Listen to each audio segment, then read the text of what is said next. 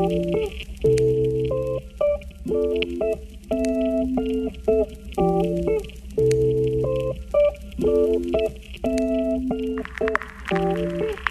listening to the Queens in Biz podcast. Nicole Ablan is the CEO of Nick's Skin, and she mentioned that she started Nick's Skin because she was looking into starting a business to start her own legacy and provide for her family because she believes that she is more than just a housewife at the moment. And that is her story. Visit us in our website. That's ifiqueens.com. Hola!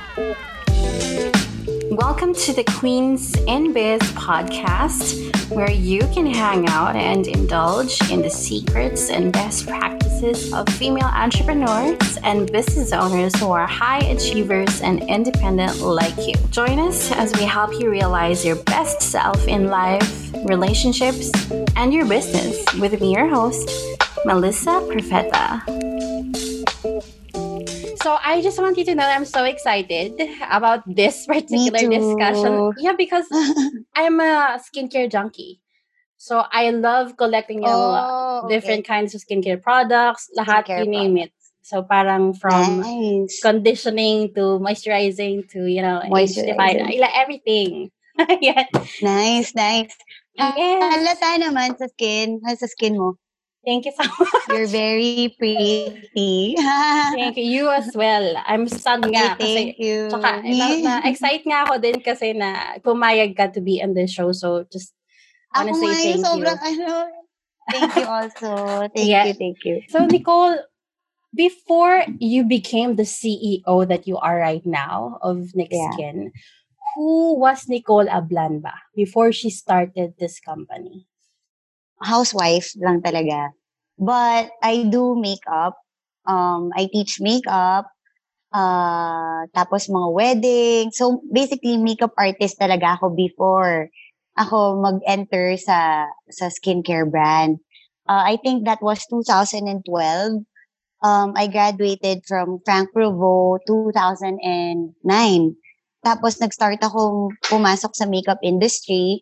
And then, 2012, dun ko pinasok yung makeup brand, which is my first brand was Lily's Touch, hindi talaga Nick Skin. So, new brand ito? Yeah, 4 months old pa lang siya. I see. But why the beauty business? Ano yung nagja-jive ba sa'yo? Bakit yun yung napili mo? Kasi from the start pa lang, bata pa lang ako, mahilig na talaga ako anything related sa makeup, skincare. So, kaya yung nag-try ako mag-interior design, mag-HRM, pero hindi nag-work lahat. So, ang ginawa ko pa rin is nag-aral ako for cosmetology.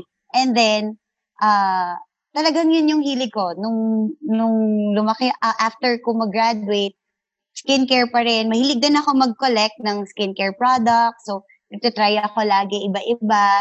Hanggang, alam mo yun, dun na lang ako talaga napunta. Yun yung naging passion ko talaga. Alam mo, it's good that you mentioned pala that nag-try ka din ng iba't ibang things before you really came about doing this skincare company of yours. Madami actually. Parang looking for yourself. Kasi I believe madaming ganun right now eh. Yung parang totoo. Sila na, baka hindi ko gagawin to, baka hindi siya for me. Pero alam mo yun, parang malalaman? So, ikaw, how did that all work for you? At first, mahilig ako sa skincare brands, anything makeup. Pero before that nga, as I mentioned, di ba, nag-interior design ako in HRM. Parang may missing spot. So, parang hindi ko mahanap wala yung full blast na passion. Tapos yung dedication, hindi rin ganun 100%. Nung trinay ko na mag-start ng beauty brand, at first, ang daming doubts, tapos natatakot ako pasukin kasi para sa akin kaya talaga to or baka hindi mag-work. Pero since that time kasi, ang naging capital ko lang is 2,800 pesos. So, 2012 yon. So, nag-start yung Lily's Touch Beauty Enterprise with sa capital lang na 2,800 pesos. So parang hindi ganun ka-nervyos. Pero nung ginawa ko siya, naging snowball effect siya. Yung 2,800 pesos, hindi ko in-expect na lalaki siya ng lalaki. Tapos pati yung Lily's Touch noon, lumaki ng lumaki hanggang umabot na kami sa iba-ibang countries. So, for me, dun ko na-realize na yung pag-take ng small risk na yon, ang laki pala na magiging impact sa life ko. So, ngayon, lagi ko sinasabi, huwag kang magda-doubt. Tsaka, pag nandyan yung opportunity sa harap mo, i-take mo siya. Huwag ka matakot mag-take ng risk. Kasi, doon nagsa-start lahat yung new beginnings sa pag-take ng mga risk. Lalo na yung mga small risk lang or big, even mga big risk din. Alam mo, thank you for mentioning pala that you started at 2.8 and then you grew it. I'm gonna go into the specifics of that and ask you about it later on. Pero I am wondering parang what greatly motivated you? Yeah, family talaga. Kasi that time, into politics yung husband ko and we have 3 kids nung time na yun. Now I have 5 kids So, for me, ayoko lang maging housewife. Gusto ko meron din akong nakakontribute sa family. Hindi, bukod dun sa pag-aalaga sa kids, pagiging mommy, pagiging wife, gusto ko din na meron ako nakakontribute for their future talaga. Like sa studies nila, needs nila. So, nag-isip ako ng ways na pwede kong pasukin na at the same time, mag-enjoy din ako and mabibigay ko yung needs nila na nag-enjoy ako at the same time, na yung passion ko, nagagawa ko, ganun. Pero what do you feel is parang the biggest strength of your company right now? Now, I think yun yung pagiging positive namin sa mission namin to share beauty and change lives. Yun yung namin tagline. Our aim is not just to earn, but to share beauty, ibalik yung confidence ng mga fellow Filipinos natin or even sa mga ibang bansa. And at the same time, bigyan sila ng financial freedom. So, I think yun, yung pagiging namin, positive sa lahat, in all aspects. Thank you. Going back to Nicole, to your story. So, curious ako, where do you see Nick's Skin 10 years from now? Because you mentioned you have Lily's Touch. Is Lily's Touch Beauty Enterprise still existing pa? Or is it separate? No na. Separate na. Wala na siya. Okay. So, etong Nick's Skin, where do you see it 10 years from now? So, I think 10 years from now, nakaspread na siya sa all over the world na nagsishare ng beauty and nag-change ng lives at the same time. Wow, ang bilis pala. It's already available na in different countries. Okay. Ask ko din yan later. Paano mo siya nag-grow doon? Sige. Pero before that, I'm curious, were there any parang you would categorize as a biggest challenge that you had to overcome in doing business ba with perhaps siguro noon for the old enterprise that you've had, which is Lily's Touch, and with Nick's Skin? And I wonder, how did you handle it? How were you able to overcome that? With Lily's Touch kasi, I started 2012, right? Okay siya until dumating yung 2016 na parang na-overwhelm ako sa lahat. Sa pumapasok, sa pag-handle ng mga tao. So, for me, parang na-drain ako. So, I had to rest for 2 years.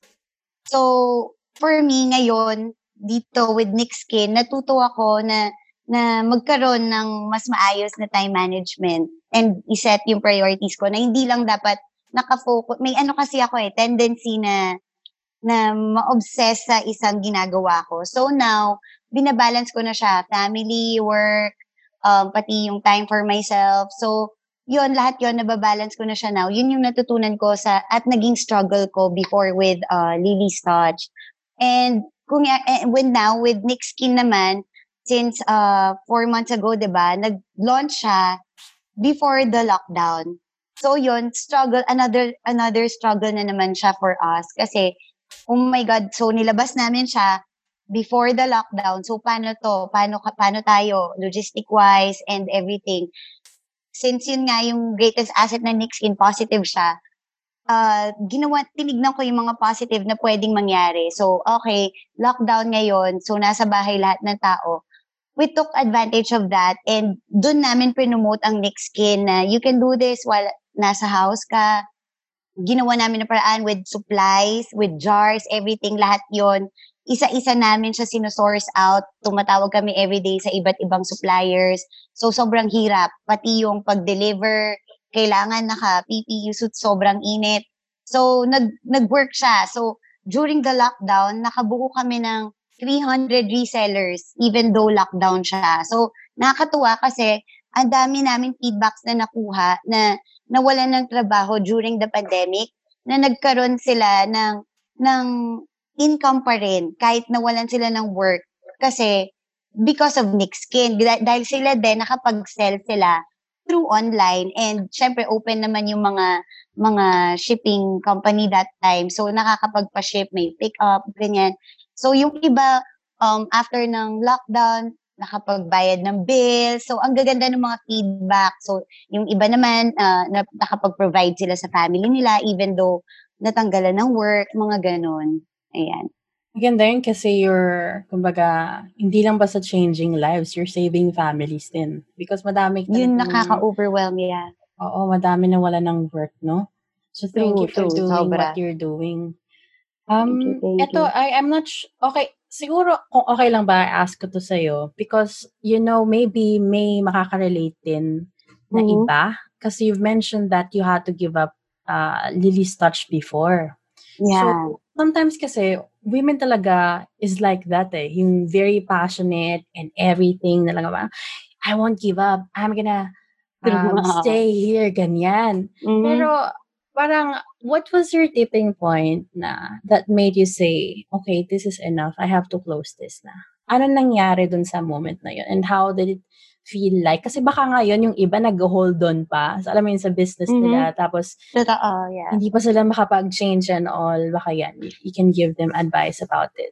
Sa akin, yun nga, since parang na-drain na ako, kasi lahat nga overwhelming, ang nangyari, parang yung mga kids ko, hindi ko na sila natututukan. So parang sa house ako, pero parang wala ako kasi nakatutok lang ako sa phone. Puro work, work, work, troubleshooting, marketing, everything. Kasi feeling ko, kaya ko lahat. Pero hindi, kailangan din pala ng help ng iba, sa ibang bagay. So, hindi ka pwedeng, sabi mo ng passionate kasi ginagawa mo, kaya mo lahat. Pero hindi ka pwedeng superwoman na lahat. Pero, eto naman, curious ako.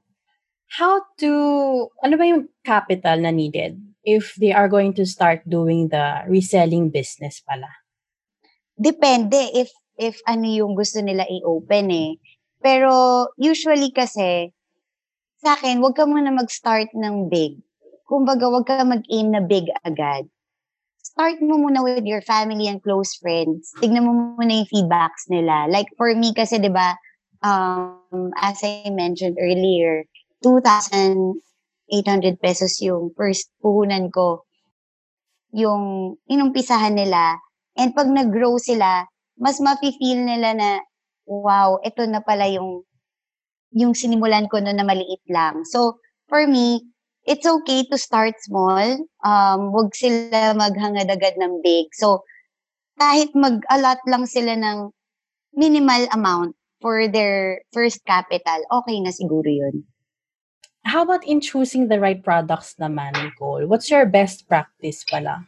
For, parang when you choose suppliers or the right products to sell, do you live by a specific code pa? Or parang meron ka bang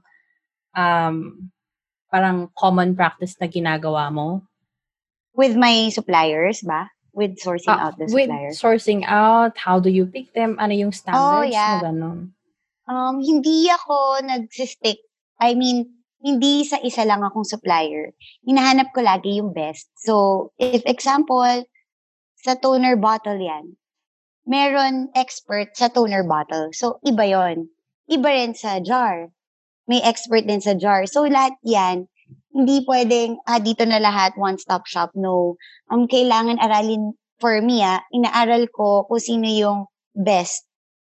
So like for my stickers, hanapin ko yung best na nagsusupply ng stickers. And syempre, budget-friendly yung pasok sa budget namin. And same with the products itself.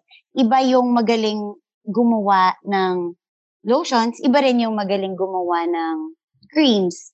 So, iba-iba siya. For us, inaaral namin maigi, hinahanap namin kung sino yung pinakamaganda na makakapagbigay for that certain product. So talaga may choosing Yes. factor, hindi ka talaga basta-basta lang. Hindi, yeah, oo. Even with the packagings, the stickers, everything talaga. Oo. Pero itong curious naman ako, no? Do you think ba, like here in the Philippines, sa ratio ng based sa inyong experience, mas madami ba yung nag-fail as a reseller or mas madaming reseller ba na nagbo-boom din sila, yung business nila as a reseller? Sa experience ko, actually, 50-50. Usually, sa mga resellers, kaya nag-fail. Kasi, kunyari, na-stock lang sila for a week, nadadown na sila, napanghihinaan na ng loob. So, sinastop na nila from there. Hindi nila pinupush yung limits nila. Yung iba naman, ng mga resellers, yun yung kinaganda sa kanila. Kahit wala nang pumapansin ng post nila, walang pumapansin ng tinitinda nila, go pa rin sila. So, andun yung drive, nandun yung motivation, dedicated sila talaga. So, for me, yun nga, number one talaga is, wag ka dapat mawawalan ng, ang tawag doon, pag-asa ng hope na magpupush yun. So, dapat yung paniniwala sa sarili nandun lagi. Kaya halimbawa, kayo, di ba, ikaw, you have an army of resellers now. How do you fix that? Ayun, doon importante yung, kaya dapat yung CEO or founder or kung sino man sa company, kailangan may nagme-mentor sa kanila. So for us, we do Zoom meeting weekly or kung kailan available, even yung pag sa US na hub doon, kasi marami na rin resellers doon. Talagang magpupuyat ako para lang makapag-Zoom meeting kami to encourage the new members, to encourage din mismo yung mga hubs and distributors.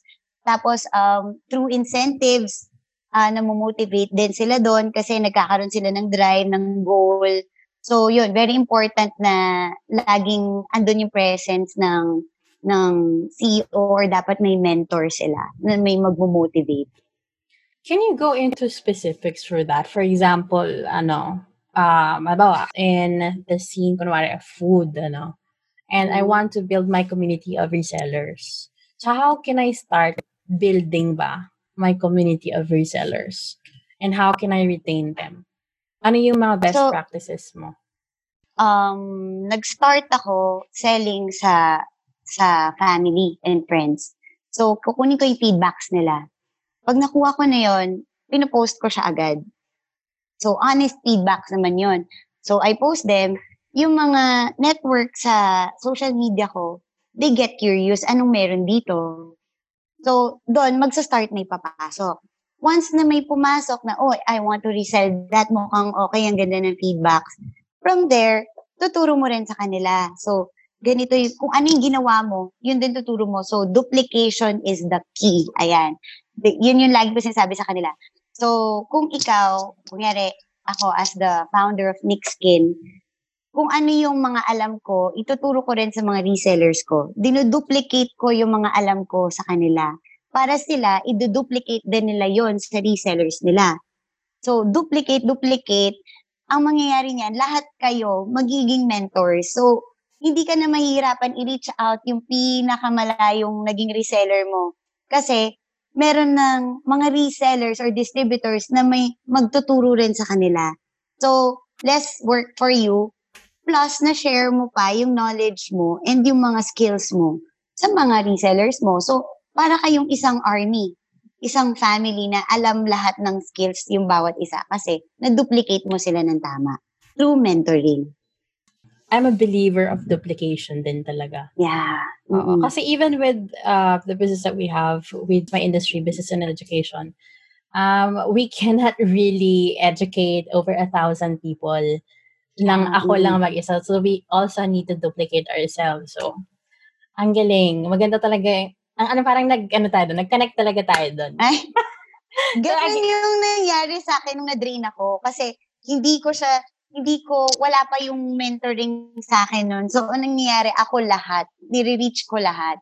So, kaya natuto ko ngayon na yun nga, duplication talaga yung key. Kasi, yun nga naman, hindi ka mahirapan kasi sila na mismo yung magpapasa for you. oo, tsaka it helps you grow din and skill agad-agad. So, going back, eto kanina kasi sinabi mo, you're already all over the globe. So, how does that look like? Paano siya nag-scale agad-agad like that? Kumbaga, in your strategy of duplication, did you concentrated on parang training 10 lang ba? Actually, for me, dahil nga yun na ano ko yung duplication sa kanila, through my network and yung mga first resellers na network nila, nag-spread siya agad. So, dun lang sa social media, power of social media, nagtatanong na yung from UAE, nagtatanong na yung from USA. Kasi marami talagang, itong pandemic na to, madami talagang nawalan ng trabaho and nag-close na businesses. So, lahat naghahanap ng pwedeng pagkakitaan for the meantime or ngayon, tong pandemic. So, nakita nila na napopost ng mga resellers namin yung nagawa ng Nix for them during the pandemic. So, gusto rin nila bigay sa mga relatives nila yung business na ganun or sila mismo gusto nila gawin. Like yung sa US, lawyer siya doon, yung hub namin. Pero since pandemic nga, naisip niya na kailangan din niya ng extra income kasi may family siya dito na may nagda-dialysis, mga ganon. Ngayon, nakatulong ng malaki yung Nix sa kanya to provide for her family here since hindi siya makapagpadala pa ng ganon kalaki dahil nga nagkaroon ng problem din sa US. So, napakalaking nung Nix sa kanya now. Ang nangyari nung pinost niya yung story niya, nakita naman nung taga Guam. So, yung Guam, ganun din yung gustong gawin. Nakita nung Guam, yung Japan, nakita yung sa Guam. Ginawa rin niya. So, yun, nagkaroon lang ng word of mouth and nakita nila through social media. And dahil magagaling na din yung mga distributors namin dahil lagi kaming magkakausap, halos everyday magkakausap kami. So, nagkakaroon ng mentoring. Okay lang ba tanongin ko sa'yo, ano yung usual topics na pinag-uusapan niyo when it comes to mentorship? Actually, kung paano nila mariretain or aalagaan din yung mga resellers nila. And pati sila, yung nagbibigay na rin sila ng mga ideas nila for new marketing strategies na like, kunyari sa US, iba ang marketing strategy. So, ibibigay niya sa akin yon. So, ako pa yung natuturuan minsan. So, ako, tuturo ko rin sa kanya yung wala doon, nagagawa rin niya doon. So, ang nangyayari, nagkakaroon ng batuhan ng ideas. So, more on parang nagiging business partners na talaga kami. Walang CEO, walang boss, walang manager. Para kaming one family kasi nagshe-sharean kami ng mga ideas. Marketing, meron silang may say sila doon, pati sa pag-handle ng mga resellers, meron din silang nagagawa. So, ganun. Basically, puro ganun. Puro yung growth ng company ang usual topics namin. So, madami pala talagang human interaction in your business right now. So, Sobra. more relationships din. Yeah, relationship. So, curious naman ako, for example, since you've mentioned that you do weekly touch bases, ganyan, Yeah. was there ever a time, or maybe kahit before pa, you've handled conflicts within your army of Yes. resellers? Ano yung, Lagi. paano mo siya hinandle? Or paano mo siya hinahandle ngayon? How do you resolve it? Ang kinaganda kasi sa amin now, since nakapag-build kami ng relationship with our group chat, pag may problem, hindi agad sa group chat i-discuss. Yung person involved muna, mag-uusap-usap kami. And then, ang maganda, may harmony kasi. So, nag-iintindihan sila, nagbibigayan sila since na-duplicate ng tama. So, ang nangyayari, naaayos agad, hindi na lumalaki, hindi na nagsispread sa ibang distributors, agad-agad siya napipix. Pero worst case, kunyari, meron man, nagkaroon ng issue or may problem, nata-troubleshoot namin siya as one. even yung mga distributors, nag-help sila to fix the problem. Yun yung kinaganda kasi from the beginning, nakapag-build kami ng magandang relationship. That is nice, ano. Ito naman, because you mentioned before na ikaw lahat sa Lily's Touch, and then right now, you changed into really getting people.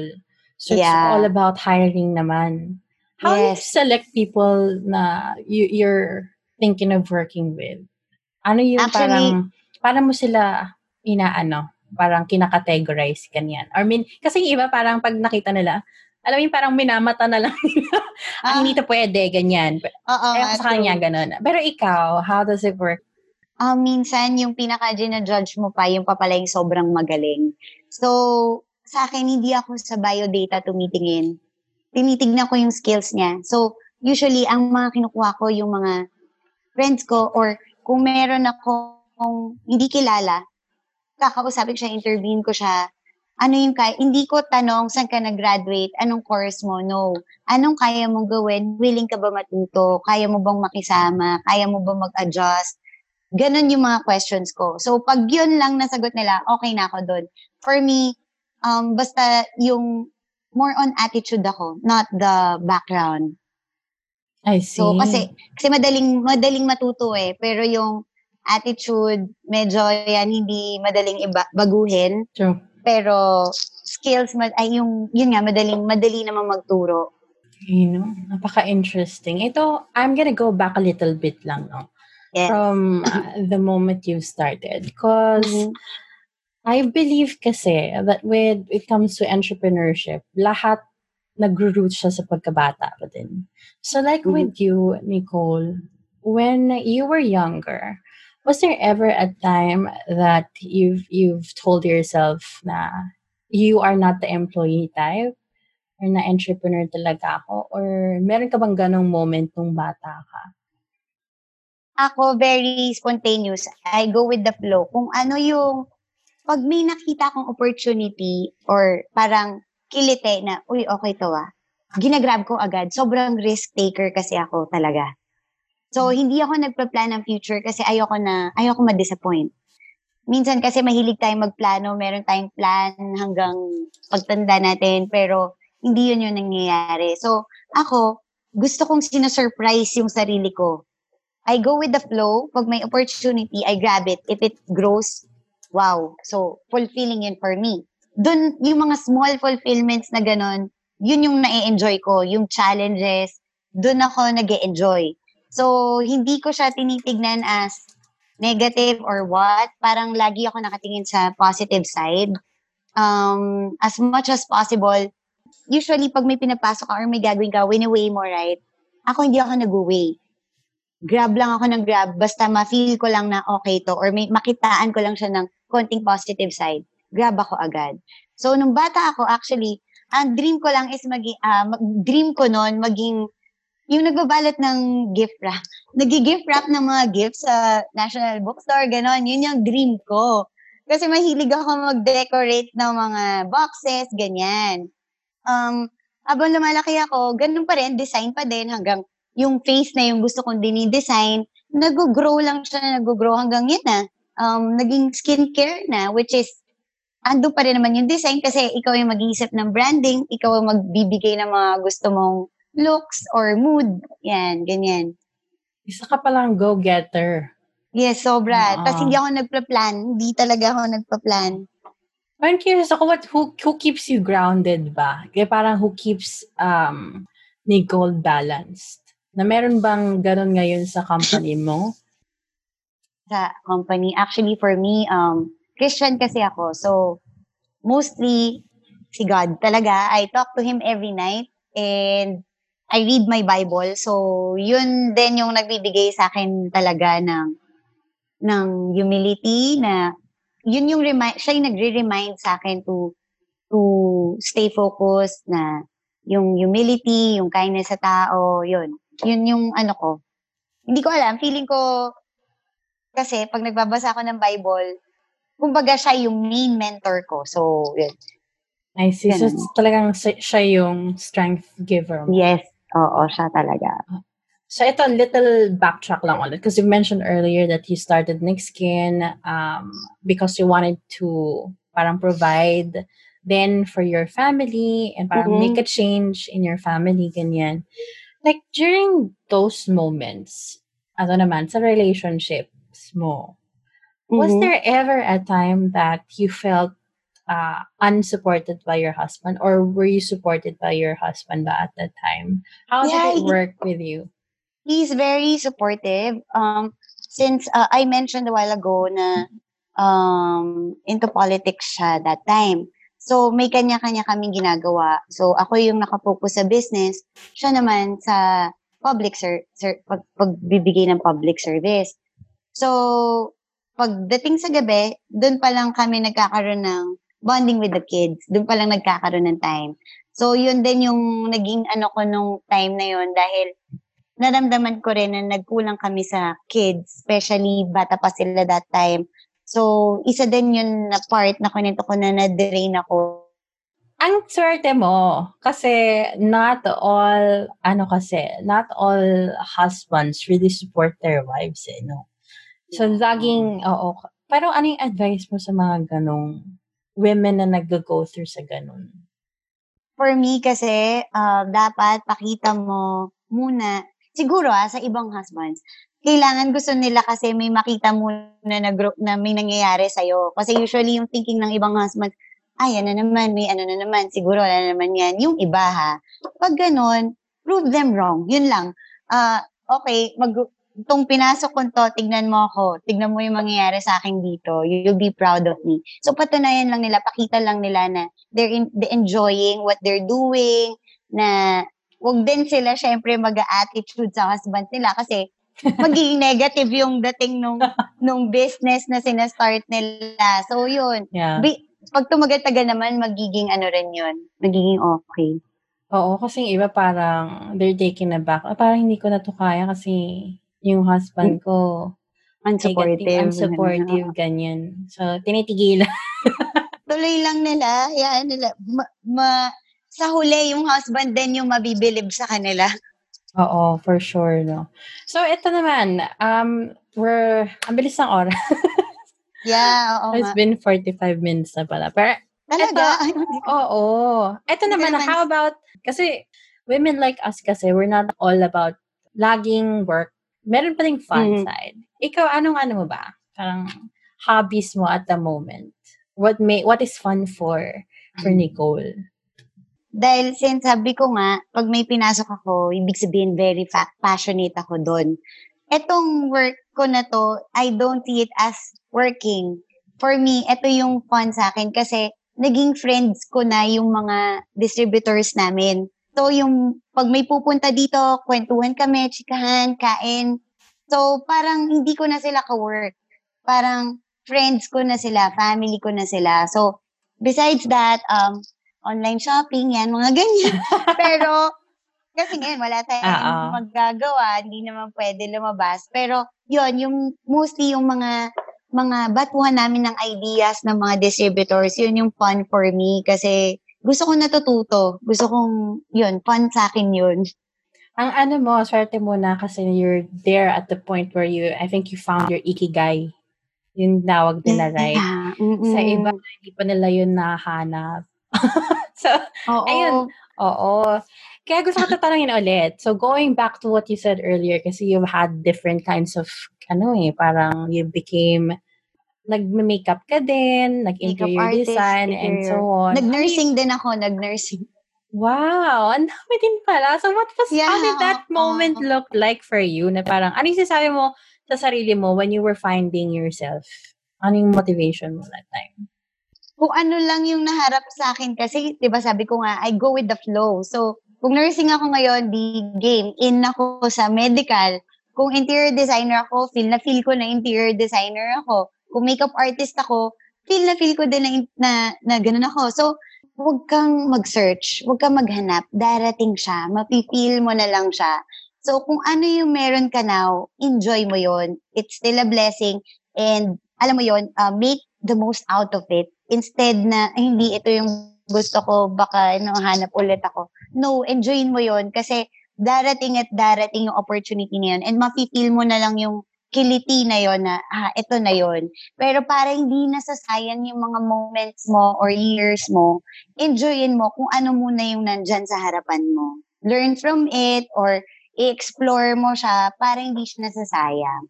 Para pag dumating na talaga yung para sa'yo, alam mo yon yung mas wow siya, mas boom. Plus bonus na lang yung mga nalaman mo along the way or yung mga natutunan mo along the way. Ayun. Love it. Yeah. What advice could you give to women who are looking to start their own business, to women who are doing business right now and is the brink of giving up, and Mhm. to female business owners who are looking to scale their business? So yeah, medyo iba-ibang advice kasi Okay. iba-iba sila ng stages ngayon sa kanilang journey Yeah, in true. business, di ba? For me, dun sa mga nagsistart, i-grab niyo yung opportunity. Take niyo yung risk. Huwag kayo magda-doubt. Tanggalin niyo yung doubt. Kung mag-fail, di mag-fail, it's okay. Get up again and try again. Ganun lang yon. That's how life works. And dun naman sa mga gusto mag-give up dahil napanghina ng loob, huwag kayo. Kasi yan yung sisira sa dreams nyo or yung goal nyo. Keep pushing. Mahabaan pa yung pasensya, lakasan yung loob. Try to relax, meditate on new ideas para hindi ka madidrain. Take a breather lang, yan. Doon naman sa mga gustong mag-scale up or gustong i-enhance pa or palakasin pa, communicate with your distributors, with other people. Kumuha kayo ng mga ideas, read. Kung hindi kayo mahilig magbasa, Google it. Ang daming pwedeng matutunan through online, especially like yan yung mga podcast ni Ma'am. Ang dami mong pwedeng matutunan. So, keep watching, manood kayo ng mga ganyan inspirational talks or topics and alam niyo yun, focus kayo sa ginagawa. Huwag mawawala yung focus. Kasi pag once na focus ang nawala, magka-crumble talaga lahat. So, lakas ng loob, focus, and keep the passion, keep the drive, baging dedicated ka sa ginagawa mo. Dapat, andun lang yung mata mo. Tapos, I'm sure, walang magko-collapse dyan and lalong mag-grow lahat. Yun lang. Thank you so much for giving them your advice and sharing your story with our queens. We call them queens inside the High Value and Financially Independent Women Network. I appreciate your time for being with us, Nicole. Thank you also. And thank you again for being with us, having breakfast here in a Queens in Biz live stream on Facebook.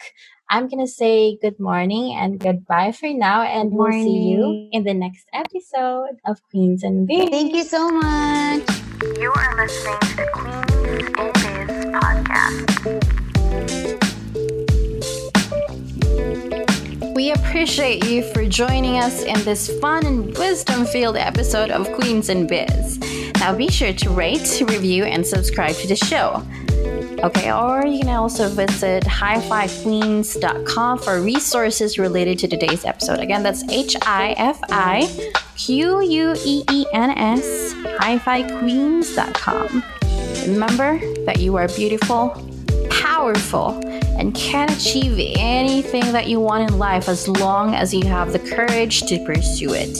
And we're here to support you in the Hi-Fi Network. So don't forget to subscribe, rate, and review this podcast because it helps us craft better content for you so we can support you and help you achieve your goal. So go ahead and do it now, and we'll talk to you soon.